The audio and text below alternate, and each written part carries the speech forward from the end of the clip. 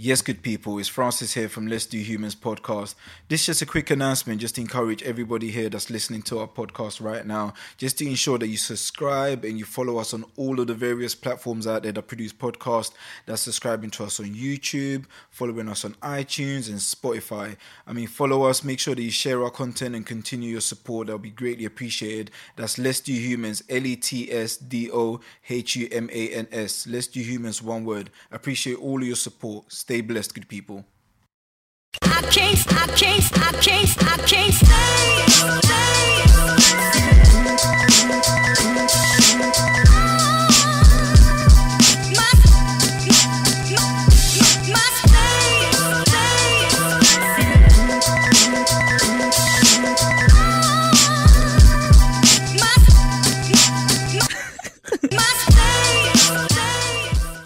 Just a quick introduction. Who would you say Emily is? How do you pronounce your surname, by the way? Can you see I've been kind of careful in not mispronouncing your surname? Yeah, it's Eckert. Okay, Eckert. Okay, that's exactly what I thought it would be pronounced. Because when it comes to my surname, people always tend to butcher it. So I try not to butcher other people's surnames. I appreciate that. Yeah. It's funny, yes, who am I? And so I was thinking about the past couple of days and I'm like, well, unfortunately, I can't say I'm the international man of mystery. So what else can I come up with? That's like, So I came up with International Woman of Sustainable Empowerment, which doesn't zing as nicely. It's still strong though. But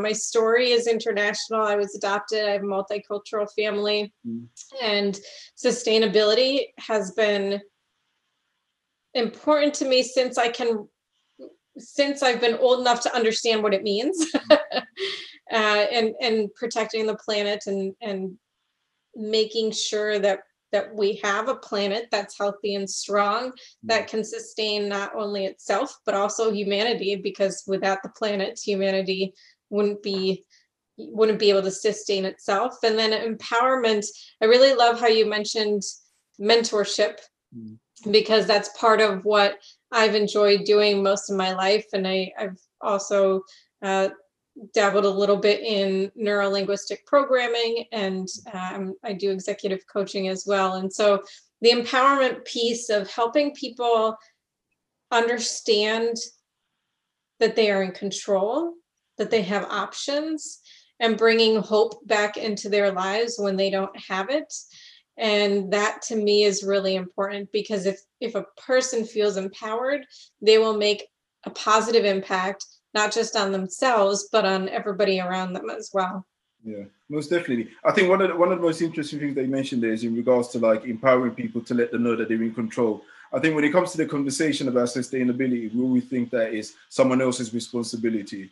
Because I've been in that position myself when I was younger, and these conversations used to be brought up about, global warming and, the lack of resources and the overuse of resources. I always thought it was a responsibility that should be bestowed upon those who are in like a higher position of power, or those major industrialists who can actively control these things. But I think more and more we're starting to learn that as individuals, there's stuff that we can do on a micro level, which has major impacts as we go along. And is that some of the work that you're doing in terms of like informing people on those things that they can do?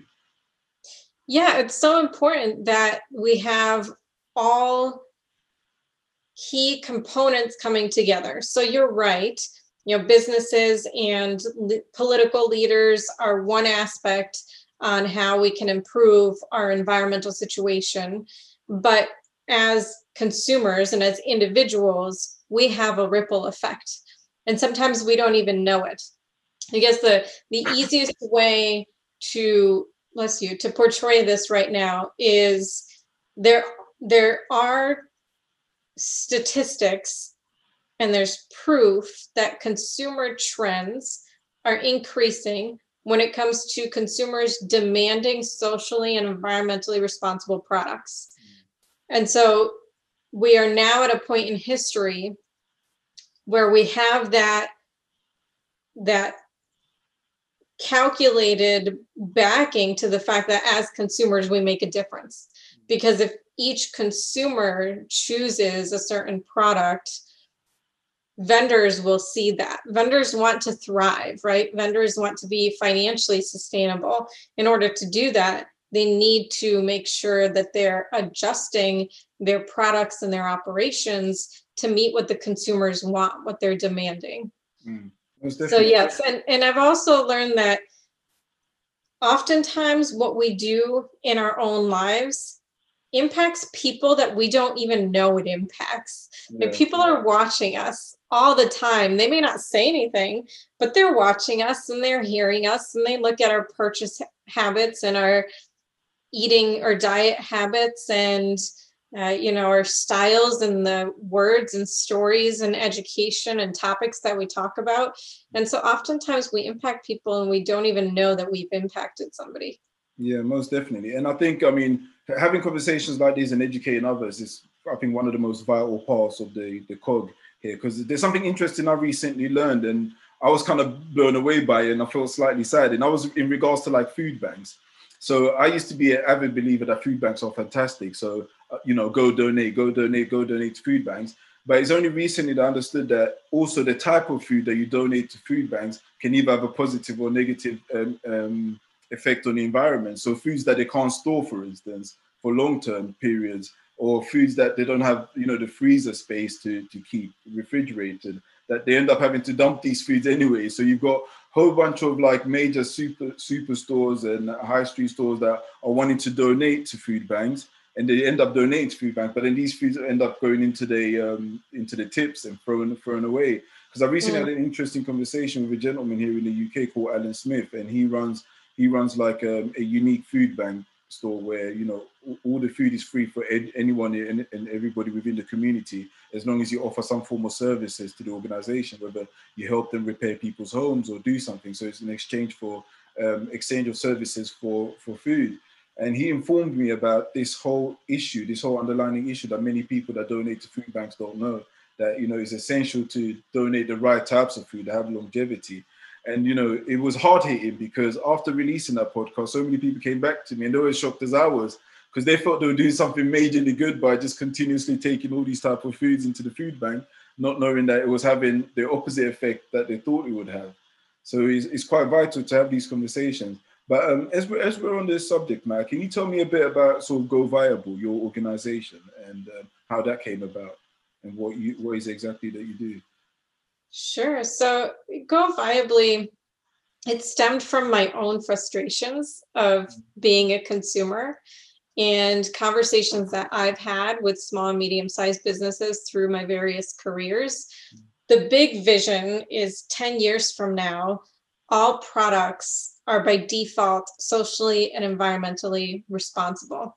So as an example, let's say you have two backpacks. One backpack is conventionally produced. So the supply chain is the supply chain that's been around for 20 years. Nothing's really changed. Probably produced in China in a factory that doesn't have great, the indoor environment is not great for the employees. They may not be compensated right. Then you have a backpack that is socially responsible, meaning the people who produce it are fairly paid, compensated for their time. The materials that are used are renewable materials or recycled materials. And if these two backpacks were at the same exact cost, which one do you think most people would choose? Yeah, right? Sustainable. Yeah, exactly. And so we need to get to that point where the fact that a product is socially and environmentally responsible is a given. It's still considered kind of a luxury. And we need to move past that phase in history and move on to the phase where that's the norm. And Go Viably looks at this as, three key components in the economy: the supply chains, the vendors, and the consumers.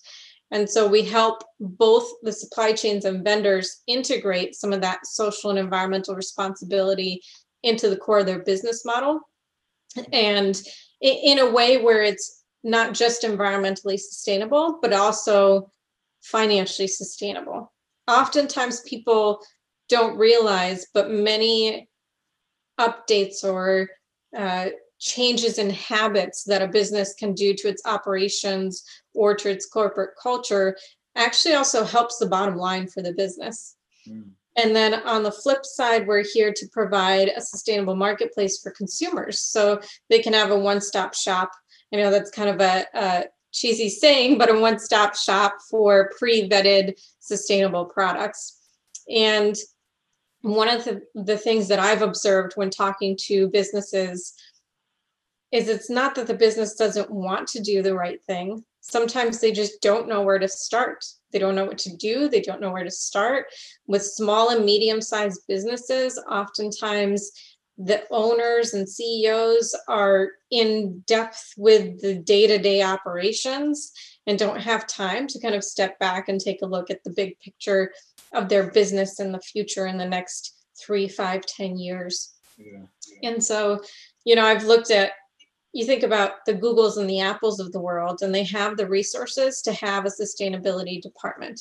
They have the resources to do the research and development, to change their supply chain, to put some pressure on their suppliers so the suppliers can become more socially and environmentally responsible. And where Go Viably wants to help is to make sure that all businesses have access to that. Not just the big ones, but also small and medium-sized businesses, so they're not left out in this transition, and so they can see themselves thriving in the future as well.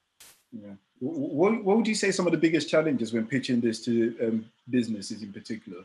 Because whenever you discuss sustainability to businesses, the main issue or the main worry is always the effect it's going to have on their bottom line, because they're thinking, wow, okay, now we're going to have to spend a whole bunch of money in becoming sustainable and restructuring our whole process and procedures. So how do you tackle that?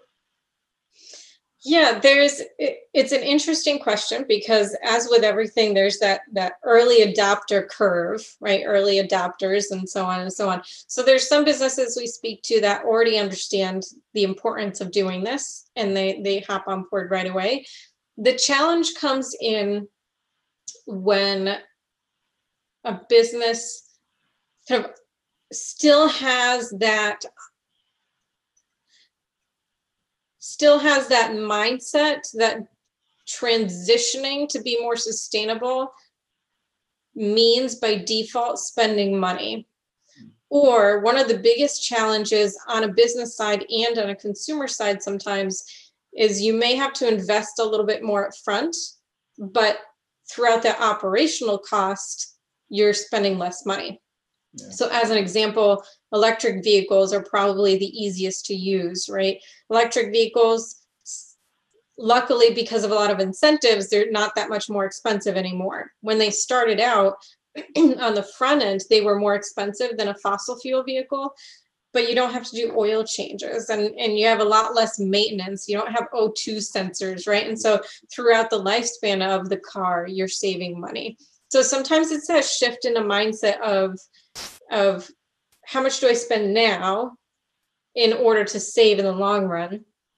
And it's interesting to me because back in the day, people would buy something, and I mean like back in the day, people would buy something and they would keep it forever because they would keep fixing it, right? Yeah. And then we transitioned to this economy of, well, if something breaks, I'm just going to buy a new one.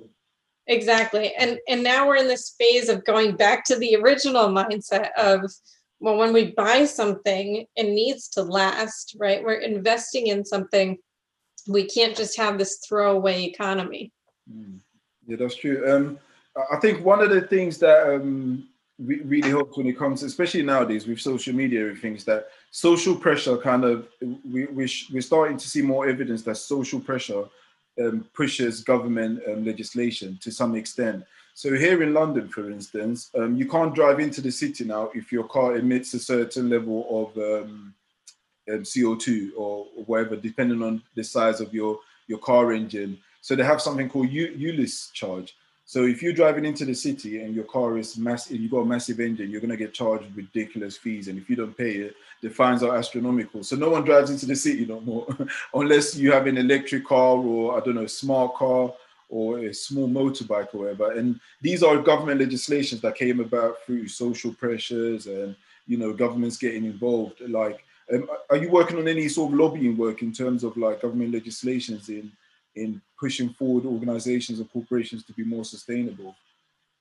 I am not. There's other organizations that are, but Go Viably is geared more towards the helping the actual businesses and providing them the knowledge and the tools. Because again, I believe it's important that politics or leadership in politics, as well as businesses, as well as consumers, we all need to come together.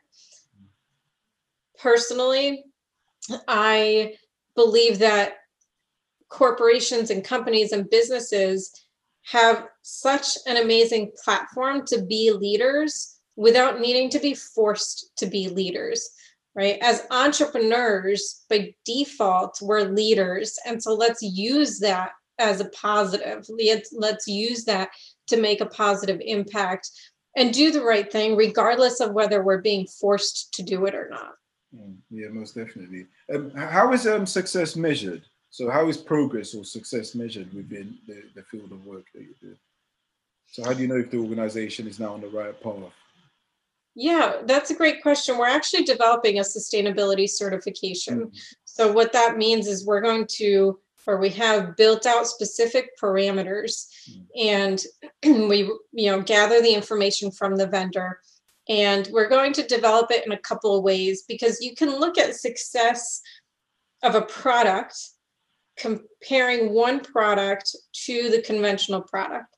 So let's take, for example, well, we can use the backpack example, right? If you have backpack A, which is conventional, and backpack B, which is sustainable, there's a comparison there. Backpack A is kind of the baseline, the conventional is the baseline, and then we can assess how much better is backpack B because of the specific steps or materials that they use or the way that it's manufactured. So part of it is comparing almost apples to apples and seeing which one's more sustainable. The other is, we look at it in 5 different categories. So corporate culture, building, utilities, and management. You have innovation and operations. Then you have the supply chain and the distribution and transportation.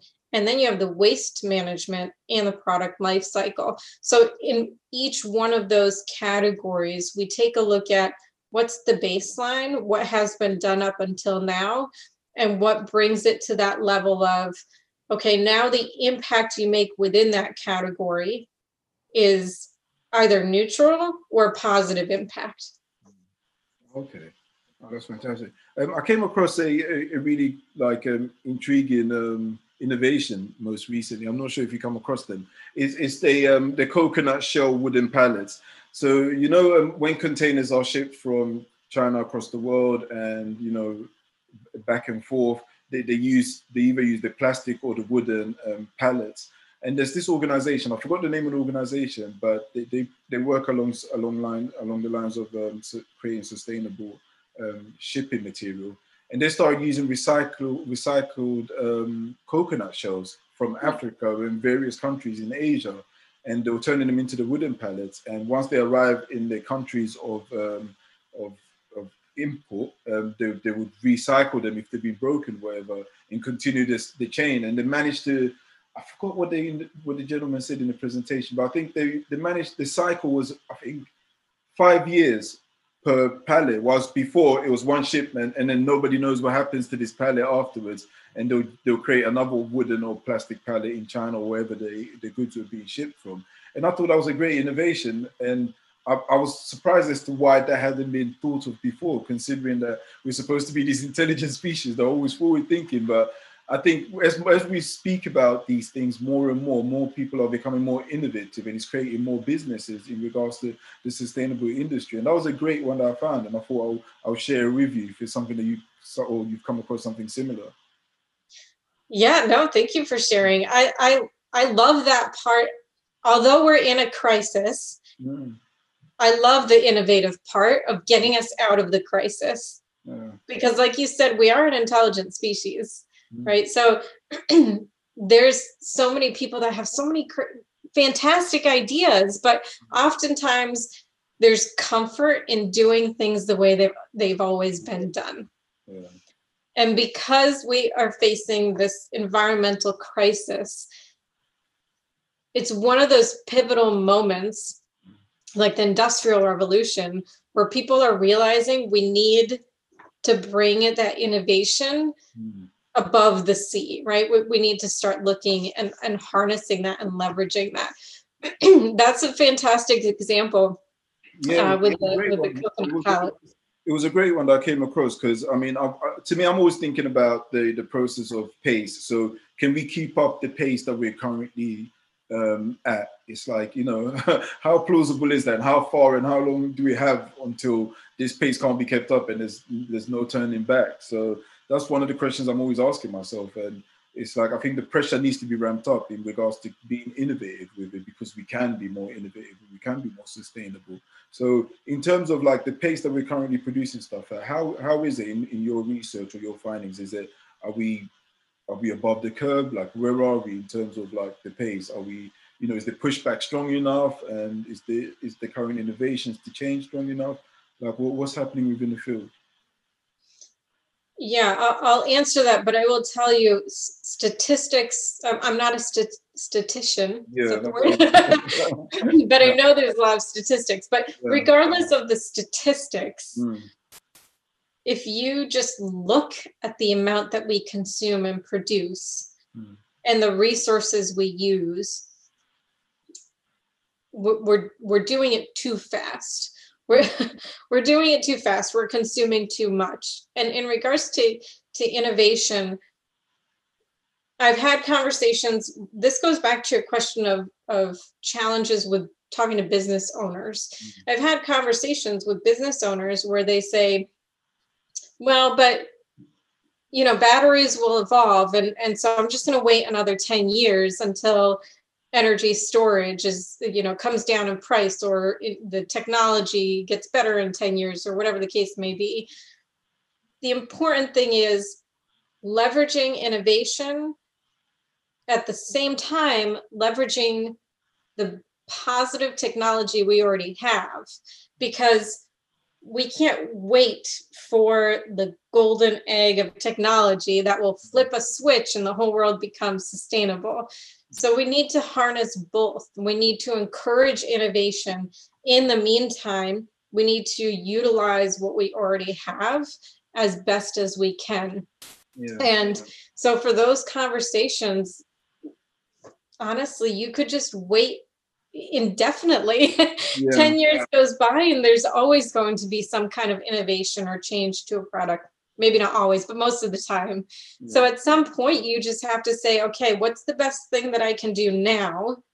And then fine, if 10 years from now something better comes up, then, you know, look at the cost effectiveness of adopting that. But what are you doing now that you can do to improve your situation?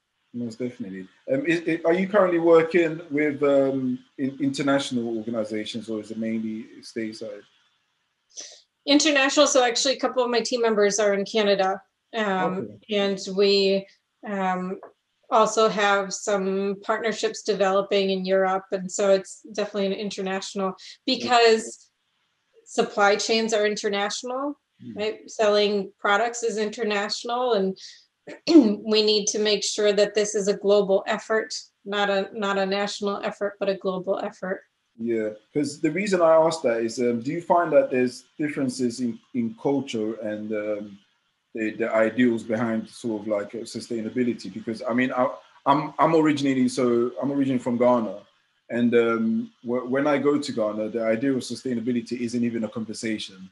There's other worries. It seems that, you know, different cultures and different eco-social statuses bring forth different conversations and different worries. So at the moment, and I feel like in order for this to work, it has to be sort of like a global unified front. But where you have different cultures looking at sustainability from a different lens, it becomes a bit of an issue, because, you know, one side might be picking up, but then the other side is dropping. So it's like, where is that balance supposed to be found? Because I've had this conversation before, and it just wasn't a conversation at all to be had in that country in particular, because their worries were completely different. And that's where I think, the global effort needs to be more spread widely. You're right. It depends on the survival needs, right? And where a specific culture might be. I think a society, community, or culture, that conversation is a little bit different than the belief system. I think there are two different conversations there. I have people that have asked, well, if the US does all these great things, and then there's developing countries which are still using coal or, still emitting a lot of carbon, or are not creating the same type of commitments that we are. My take on that is, if we have, again, it comes back to leadership.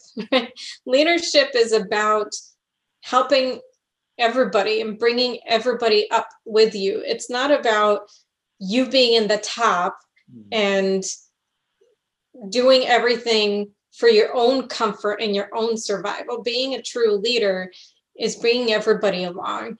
And if we can set the right precedent as a business owner, as an entrepreneur, as a politician, as whoever, if you set the right precedent, again, goes back to that conversation of the ripple effect. And the people that right now are more concerned about their livelihood of their farm, which is being impacted by a drought, which can be impacted because of climate change, they're more concerned.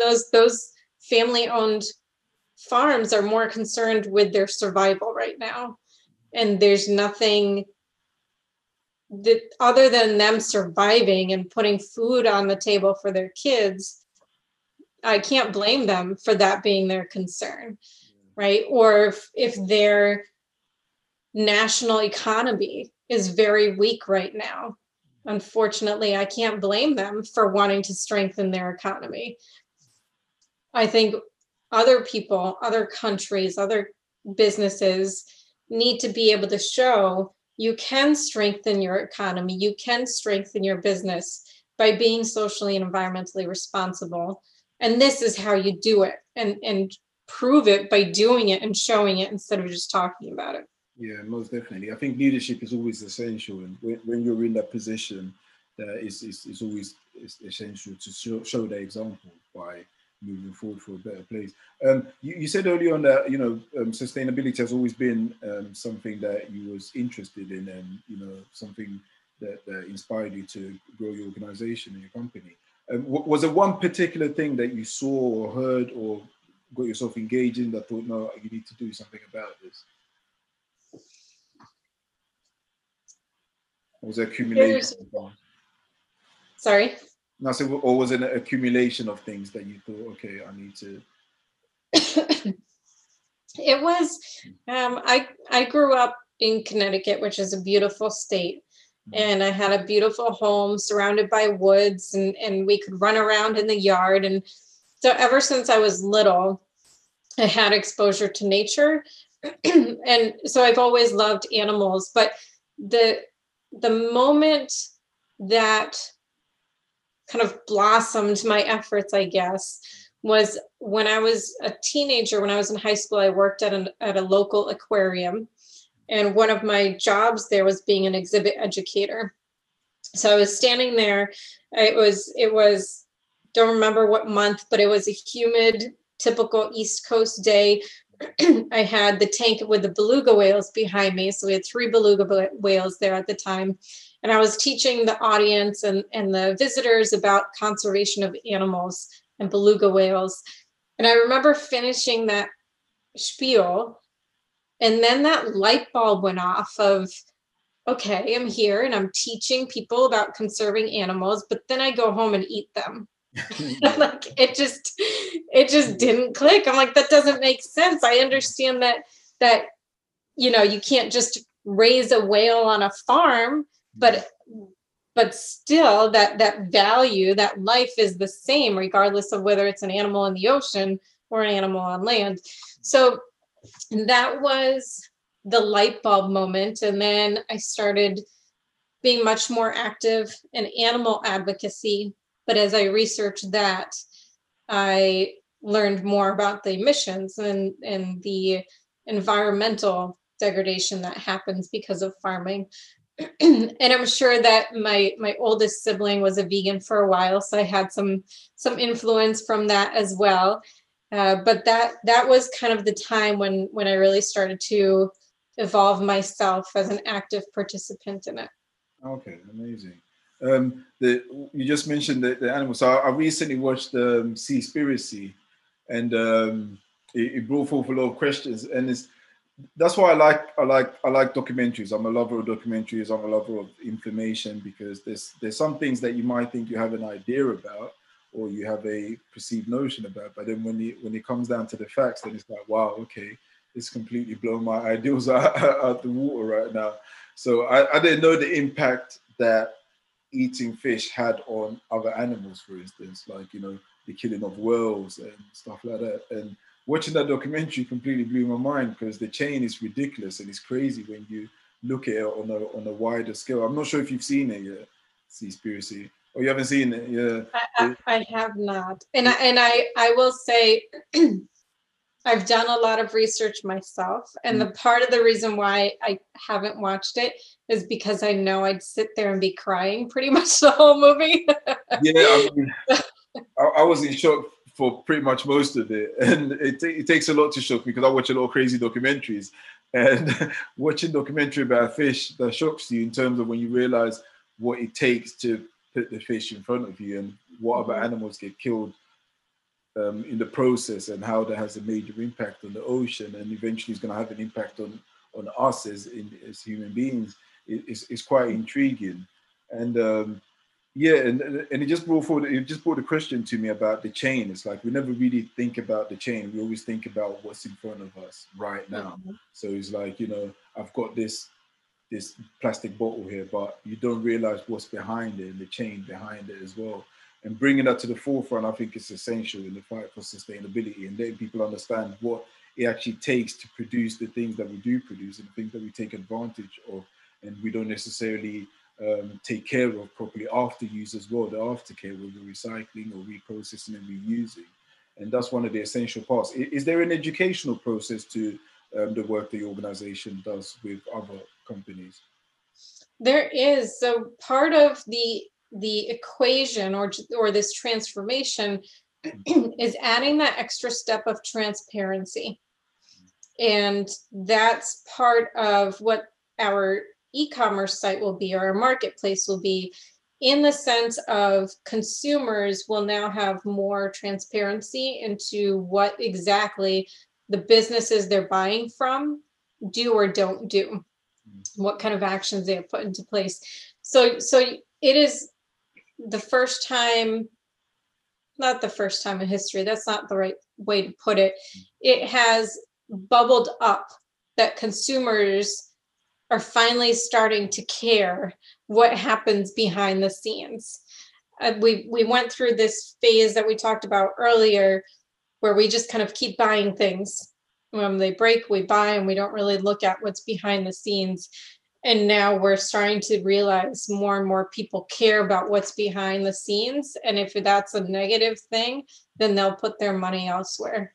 So yes, part of what we're doing is improving that transparency and learning how to utilize technology to keep track of some of these things, and how we can use technology to share the information with consumers. Yeah, most definitely. What can individuals do on a micro level, sort of like some of the practical things that we can do to be more sustainable? Yeah, so a couple things. Probably by far the easiest thing to do is to adopt a plant-based diet. I've been doing it for a long time. This brings into the conversation how I mentioned before that belief systems can be a challenge. So I grew up in my mom's side of the family is from the Czech Republic. So I did get that from my parents. I grew up in this multicultural family, and so I could look at things from different perspectives and different cultures. But My grandmother has a really hard time on that side understanding why, because that's what the culture, it's rooted in a heavy meat-based diet. But again, all the research and science is out there that farming animals has one of the largest negative impacts on the environment.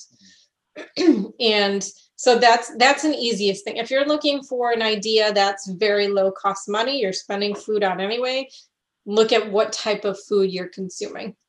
Second thing we can do is be more diligent with recycling. So recycling can be tricky because there are certain things that people think you can recycle, but you can't recycle. Yeah. So just like you mentioned with the food shelf, recycling can be one of those challenges. If you can't necessarily recycle a cardboard container if it has a wax coating on the inside. Yeah. Or if you have a plastic bottle and it has a plastic wrapper on it, really you should take that wrapper off and separate it. Or if you have a notebook and it has the little metal spirals, you want to detach the spirals from the paper. So being more conscientious about how you recycle. Most people at this point recycle, so being a little bit more diligent on how you recycle. And oftentimes the best resource is just to reach out to your waste management company that you have there, or your municipality, if it's the municipality that's doing it. And anything you can do within your home. Within your home, you have the option to choose LED lights, and those are very energy efficient. And you can look at things when you paint your walls. What type of wall paint are you using, right? Is it zero VOC, which is better for the environment, but it's actually better for us too, for the indoor quality and the indoor environment, not having as many chemicals off-gassing. And then last one I'll throw out there is whenever you can buy something used that somebody doesn't need anymore, it's so important to lengthen the lifespan of a product as long as you can. So oftentimes you'll hear a conversation of what uses more resources, a paper bag or a reusable shopping bag. The reusable shopping bag might use more resources, but you can use it for, I've had mine for over 20 years. You can use them for a really long time. Yeah. So making sure that if you buy something, that you buy it and it lasts a long time and you use it as long as you can. If you don't need it anymore, sell it or gift it to somebody that can use it.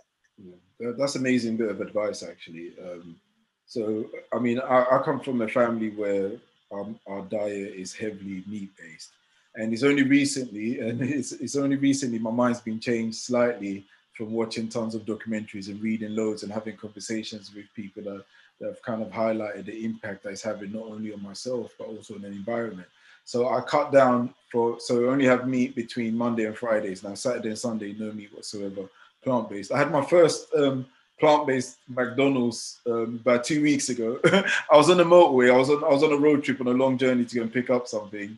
And I stopped by one of the service stations and I was starving. And there was only McDonald's that was open. So I was just about to buy fries, but then I realized they had a plant-based burger there. And it wasn't too bad, actually. And I was messaging my boys and being like, oh my gosh, I'm about to have a plant-based burger. I can't believe this. And it's like we have these weird preconceived notions that it's going to taste bad and it's going to be horrible. And, it's not meant for us. And I had to buy into it. I was like, this burger is actually okay. It tastes like a burger. I mean, it's all mental. It's all in the mind as well. So it's like a lot of changing mindset and education plays a major part, because had I not been informed by all the individuals I'm speaking to and all the various outlets and documentaries I'm watching, I would have ended up buying a Big Mac at the service station. But now I'm gradually changing and I'm gradually coming around to it. So at least I've cut down from 7 days worth of meat to 5 days worth of meat now. And, we see where that goes. So I think education is vitally important. It's been important for my journey, and I hope it's important for other people as well, and they get to pick something up from these conversations that we're having. But going forward, what's happening with your organization in terms of its vision for the future? What are some of your plans that you'd like the audience and my listeners to know about? Sure. So the most exciting plan is this year developing the sustainable marketplace. So it'll be an online marketplace. And to me, that's exciting because I've had the frustrations of researching different products and spending 30 extra minutes or an hour extra or even longer, making sure that I have the product that I want in a sustainable version. So that will be a big milestone, is to be able to share a platform with consumers where they can be confident in the products. And then the other goal is to impact at least 150 businesses this year in them developing their social and environmental game plans for the future. That's amazing. I look forward to that. And I mean, it's been a pleasure having you on. I wanted this to just kind of be like an introductory to some of the work that you do and why you do it and the reason why it's important, because I think it's great to share this type of knowledge and then have people start thinking about it. I think the thinking process is always the most important, because the thinking process has been the most important for me in terms of the way I see things now. Like, as you talked about reusing stuff, it's like I try not to shop much now. In terms of clothing, I shop for clothing maybe once a year, and that's if I'm going on a major holiday and I don't have any shorts to take with me and so forth. And this all comes from the education that I've gained from having conversations. It's like, throughout the year, why do I need to buy 20 pairs of jeans for when, you know, I just need one pair of blue ones and the black ones, and then I'm good for until one of them rips or something happens and I need a new pair. Yeah. So all that advice is essential in sort of like, because I believe the micro actions is great. It's great to teach people about micro actions, because sometimes we're kind of inundated with all these big ideas and big things in terms of how we can all change the world and how we can all become better and more sustainable. And it becomes a bit too scary when you look at it from such a massive scale, and it looks like a big job that you can't handle, which was what I was explaining before. I used to always think that, you know, it's to be left for those who are building and making stuff, and really and truly I'm contributing to that by, you know, taking small micro actions. So how can I do that in the opposite way that can benefit the planet as such? So I really appreciate the advice and really appreciate you coming on the podcast and sharing that. And I'll definitely want to catch up again and we delve in a bit deeper and talk further about some of the work that you're doing and also some of the other projects that you've got coming up as well. So it's been an absolute pleasure, and I'd like to thank you for coming on Less Than Humans podcast. Thank you. I love having these conversations. I appreciate the questions you asked, because that's part of it, is going back to that idea of empowerment, is empowering people to ask questions, not to just accept what has been around because it has been around. So I appreciate you asking the questions and helping get the information out there. This has been really, really enjoyable. Yeah, appreciate that.